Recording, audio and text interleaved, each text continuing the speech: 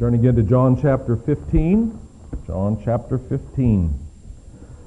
For several weeks now, we've come back to this first half of John 15, Jesus teaching about the vine and the branches.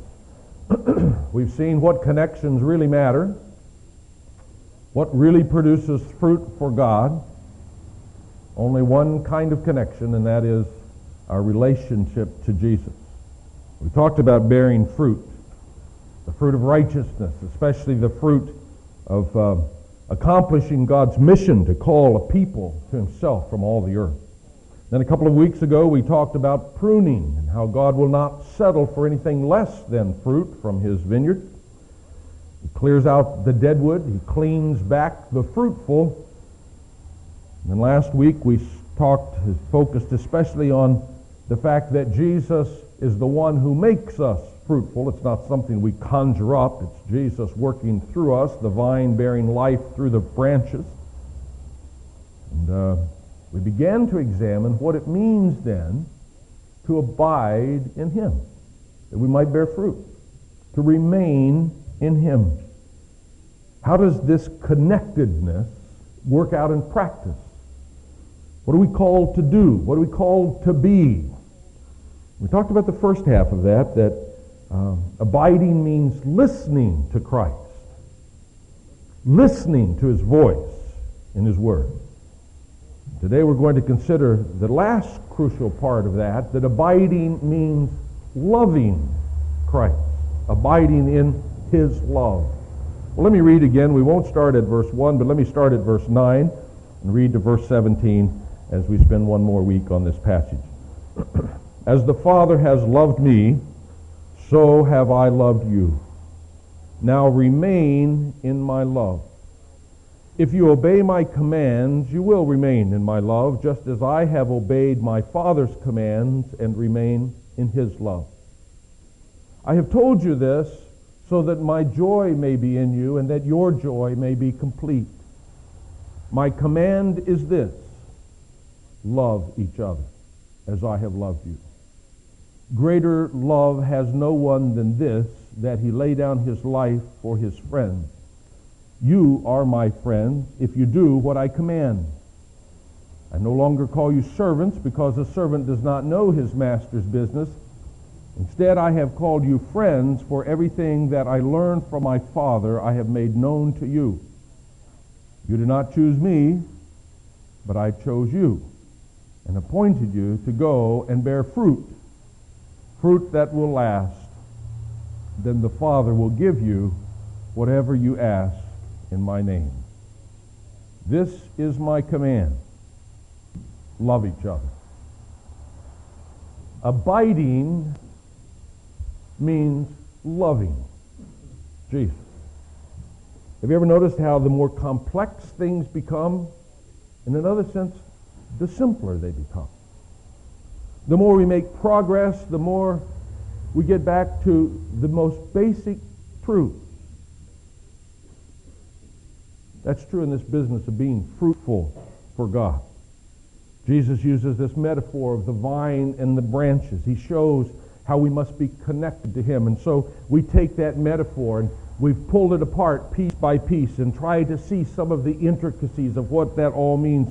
And now we get down to the bottom line. And what is the bottom line? Well, way back in the days of Moses, the bottom line was, "Hear, O Israel, the Lord our God is one." And Jesus says, if you abide in me, listen, let my words abide in you. And back in the days of Moses, the next words after that were, you will love the Lord your God with all your heart, soul, mind, and strength. And so here Jesus says in verse 9, if you abide in me, abide in my love. Let me read it again. As the Father has loved me, so have I loved you. Now remain in my love. Abiding means loving Jesus. Now when we hear that, it is so basic that we have a tendency to say, Yeah, I know that. Come on, let's get on with it. Let's just show me something new. But you see, God knows that we don't know all that. And that's why he keeps repeating it so many times. You think I repeat things a lot. The Lord just keeps on saying this again and again. Remain in the love of Jesus. Abiding is loving. Think about how we talk about our relationship to the Lord. Well, I do this. I go to church and I try to read my Bible and I try to be a good person. I try to keep the law. I try to do this. I give. But Jesus said, love him first. Not our list of all the good things we do. Love him. Do we not know what loving looks like? Sure, we know that. We talk about loving all the time. We say, wow, she is the most wonderful person I've ever known. Or we say, man, did I tell you what he did yesterday? Oh, he's just great. He's just this and that and whatever. Or we say, man, I don't know what I'd do without her. I mean, she's my whole life. She's everything. Or we say, oh man, when he walks into the room, my heart melts. I mean, this guy is great. We know about loving, don't we? Love is not some cold, mechanical procedure. Love is passionate, fervent, inseparable, consuming, lasting relationship. That's what love is. Not a list of rules. You see, for the sake of someone we love, we will spend everything we have.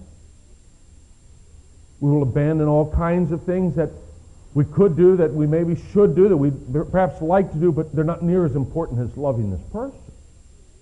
We'll make a fool out of ourselves and not even care because we're in love. But could that ever be said about our relationship to Jesus? That we'd spend everything we have, that we'd neglect everything else for the sake of loving him, that we'd make a fool of ourselves and never even care because our hearts are captured with love for Jesus. You see, if that can't be said of our relationship to him, then we may know him, and we may believe in him, and we may serve him, and we may try to obey him, but be living lives that are pitifully unfruitful. Because abiding in Jesus in such a way that bears fruit means living in loving relationship. Listening and loving. Oh, but Jesus doesn't just leave us to our own imagination to think what this all looks like. He sets himself up and his love for his Father as our model. We've seen it repeatedly through this gospel, but here it is again. You see, Jesus is not doing his own thing. Jesus only seeks to please the Father. Jesus is not making a name for himself, not seeking fame. He is, though he's worthy of all glory, he only seeks to bring honor to his Father. And even when Jesus is popular, when the crowds are swarming around him trying to make him king, Jesus is stealing away to be alone with his Father. And when Jesus faces great decisions like who shall he select of the disciples to be the 12, he spends all night talking to his Father about it. In fact, in the middle of raising Lazarus from the dead, one of his greatest miracles, he stops and talks to his Father that everyone would understand what's really going on here. You see, Jesus was preoccupied with his relationship to his Father. Everything else was secondary. He was totally given over to his love for his Father. And that's what he calls us to. That's the model he sets before us when he says to us that as I remained in the Father's love, remain in my love. He calls us to remain totally captured by this loving relationship to Jesus. So that he's the first one we think of in the morning and the last one we speak to at night. So that he's the first place we go in trouble and the first one with whom we want to share our joys. So that he's the one who we trust absolutely, the one we seek to honor above even ourselves, the only one whose approval matters to us. Well, he is everything because we love him. Abiding in Jesus means living in loving relationship with him all the time. That's how we become fruitful. That's what abiding is. Because he's the one who's able to bear fruit through us. About this time, some of you may say, no, listen, this is just a little bit too sentimental, too wishy-washy, this lovey-dovey kind of stuff. I don't like very much of that. Well, you be careful. Now, I'm not the one who boiled it all down to this. The Lord is the one that boils it all down to love me. Love me. But there's a danger in that, and perhaps that's what you see if this makes you uncomfortable. There's a danger that this relationship to Jesus becomes such a subjective thing that is something that exists only in our mind and emotions and doesn't really have any, is out of touch with any objective reality. And that's a valid concern. That's Jesus' concern. So he doesn't just stop with saying, love me, abide in my love, but he goes on to unpack for us two things that it means to love him, to abide in his love. The first one is that loving Jesus causes us to obey him. To obey him. Verse 10. If you obey my commands, you will remain in my love, just as I have obeyed my Father's commands and remain in his love. Perhaps that sounds a little familiar to you. Well, it's because we had a whole sermon on that one thing just a few weeks ago. As we began the last part of chapter 14, if you look up at the verse 15 of chapter 14, you have this same thing. If you love me, you will obey what I command. You may remember that Jesus said something like that about 5 times in that last portion of chapter 14. In fact, Jesus says it repeatedly throughout the Gospels. If you love me, you'll do what I say. My very favorite one is in Luke 6:46, where Jesus says, why do you call me Lord, Lord, but you don't do what I say? And then he goes on to give us an interesting example. He talks about a house that was built on rock versus a house that's built on a sandbar.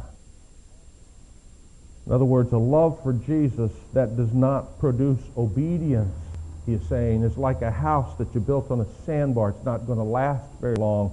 The first bit of trouble is going to destroy it.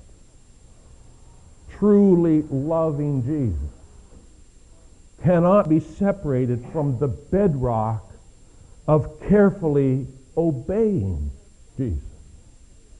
Loving causes us to obey.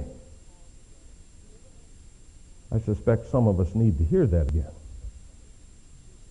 So I challenge you, you who say, I love the Lord, I'm his disciple, I want to bear fruit for him. Okay? Is there any place where you won't obey, though? I mean, I don't know you, and I don't know what goes on inside of you, but I know that we tend to develop these points of resistance. We tend to develop these little blind spots, these little parts of our lives that we refuse to look at. We kind of act like they're not there. Texts of Scripture that we don't want to hear, we don't want to read, because we do not want to address this thing. Closets that we have tightly sealed and locked in hopes that God himself will never look in there, because I do not ever intend to do what he said there. But Jesus says, no, if you love me, there are no such places. Whatever, whenever, you will obey me. Why is obedience so hard? Even when we say that we love the Lord, why is obedience so hard? Well, I suspect it's because we assume that a life of obedience is the opposite of a life of joy, which we seek.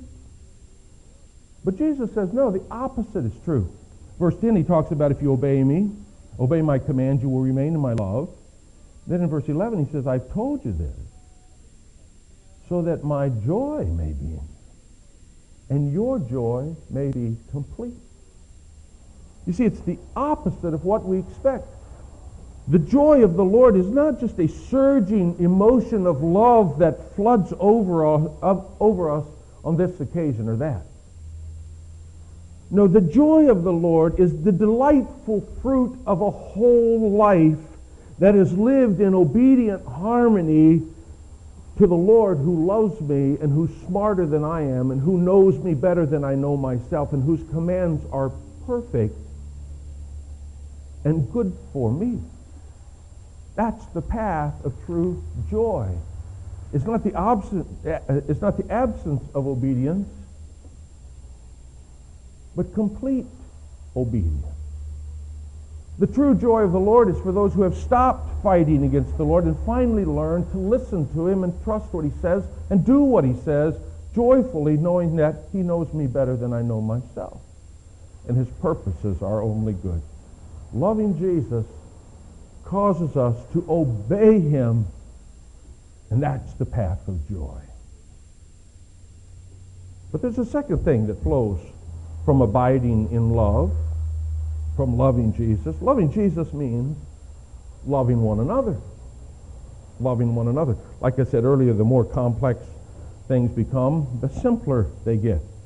And the more we delve into this abiding and remaining, we find that it's not just love the Lord your God with all your heart, but it's the other simple thing that Jesus said, the second commandment, just like that follows right on the heels of the first: love the Lord and love one another. Love your neighbor as yourself. Loving Jesus means loving one another. Now that's the point as we go on in this text, verse 12 and 13. My command is this: love each other as I have loved you. Greater love has no one than this, that he lay down his life for his friends. And then verse 17, this is my command: love each other. Notice how love for Christ and obedience to Christ and loving those that He tells us to love all run together. You just can't separate them. You can talk about them hypothetically separate, but you cannot take them apart. You cannot say you love God if you won't obey Him. And you cannot say you love Him if you won't love what He loves. You cannot say you're obeying His commands if you don't obey His command to love. In fact, the Apostle John, who recorded these words of Jesus later, wrote some other things that the Lord told him to say, made this point even more emphatic. 1 John 4, 19 and 20. He writes, we love because He first loved us. If anyone says, I love God, and yet hates his brother, well, his love isn't quite complete yet. No, that's not what he says. If anyone says, I love God, but hates his brother, well, there's a slight inconsistency in his love. Oh, no, that's not what he says. Listen to what he says. If anyone says, I love God, and hates his brother, he's a liar.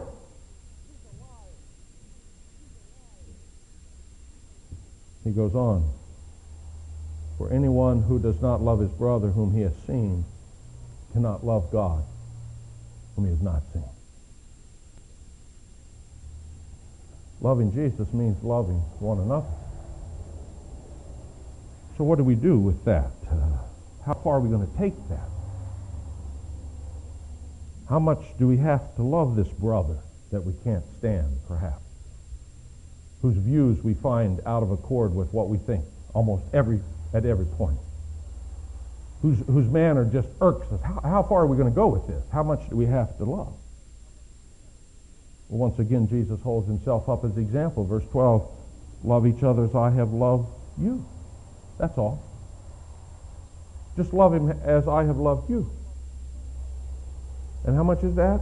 Verse 13, greater love has no one than this, that He laid down His life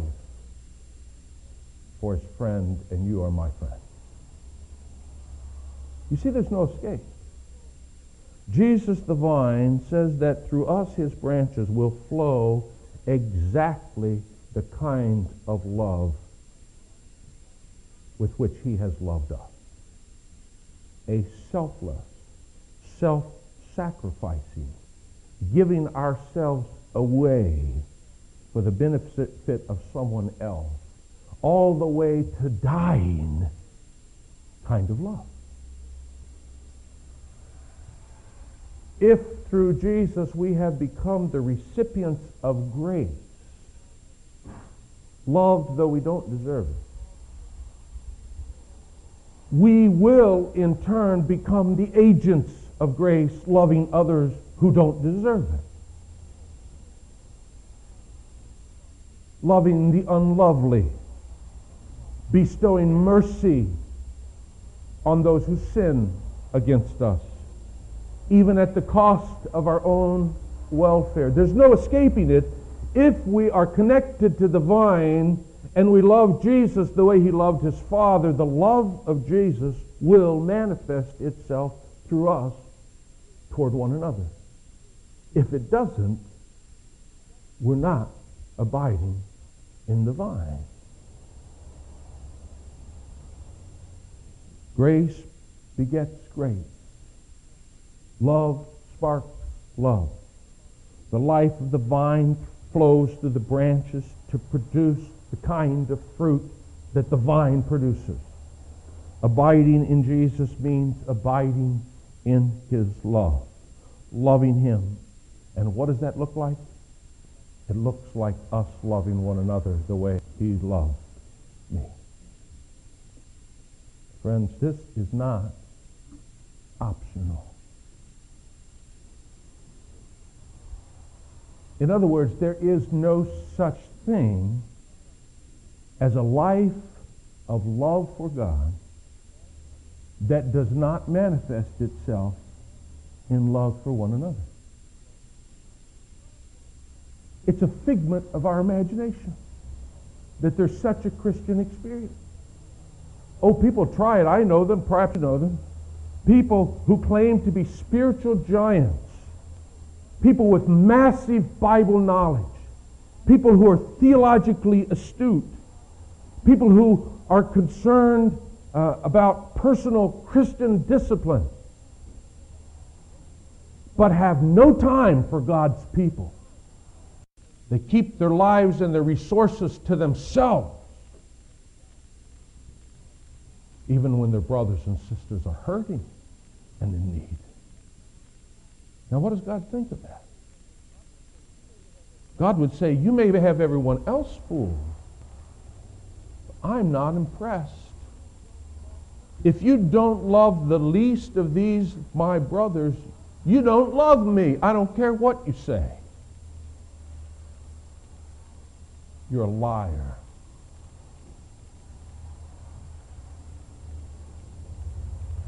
Is that you?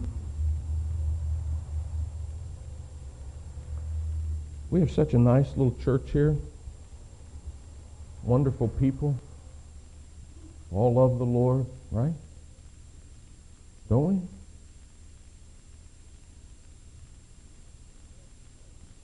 Well, look around you a minute. Just stop looking at me and look around. Just look at other people. Just see who's there while I'm asking some questions.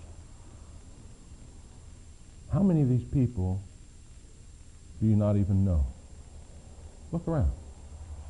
This church full of people who love God. How many do you not even know? See them every week, never speak to them.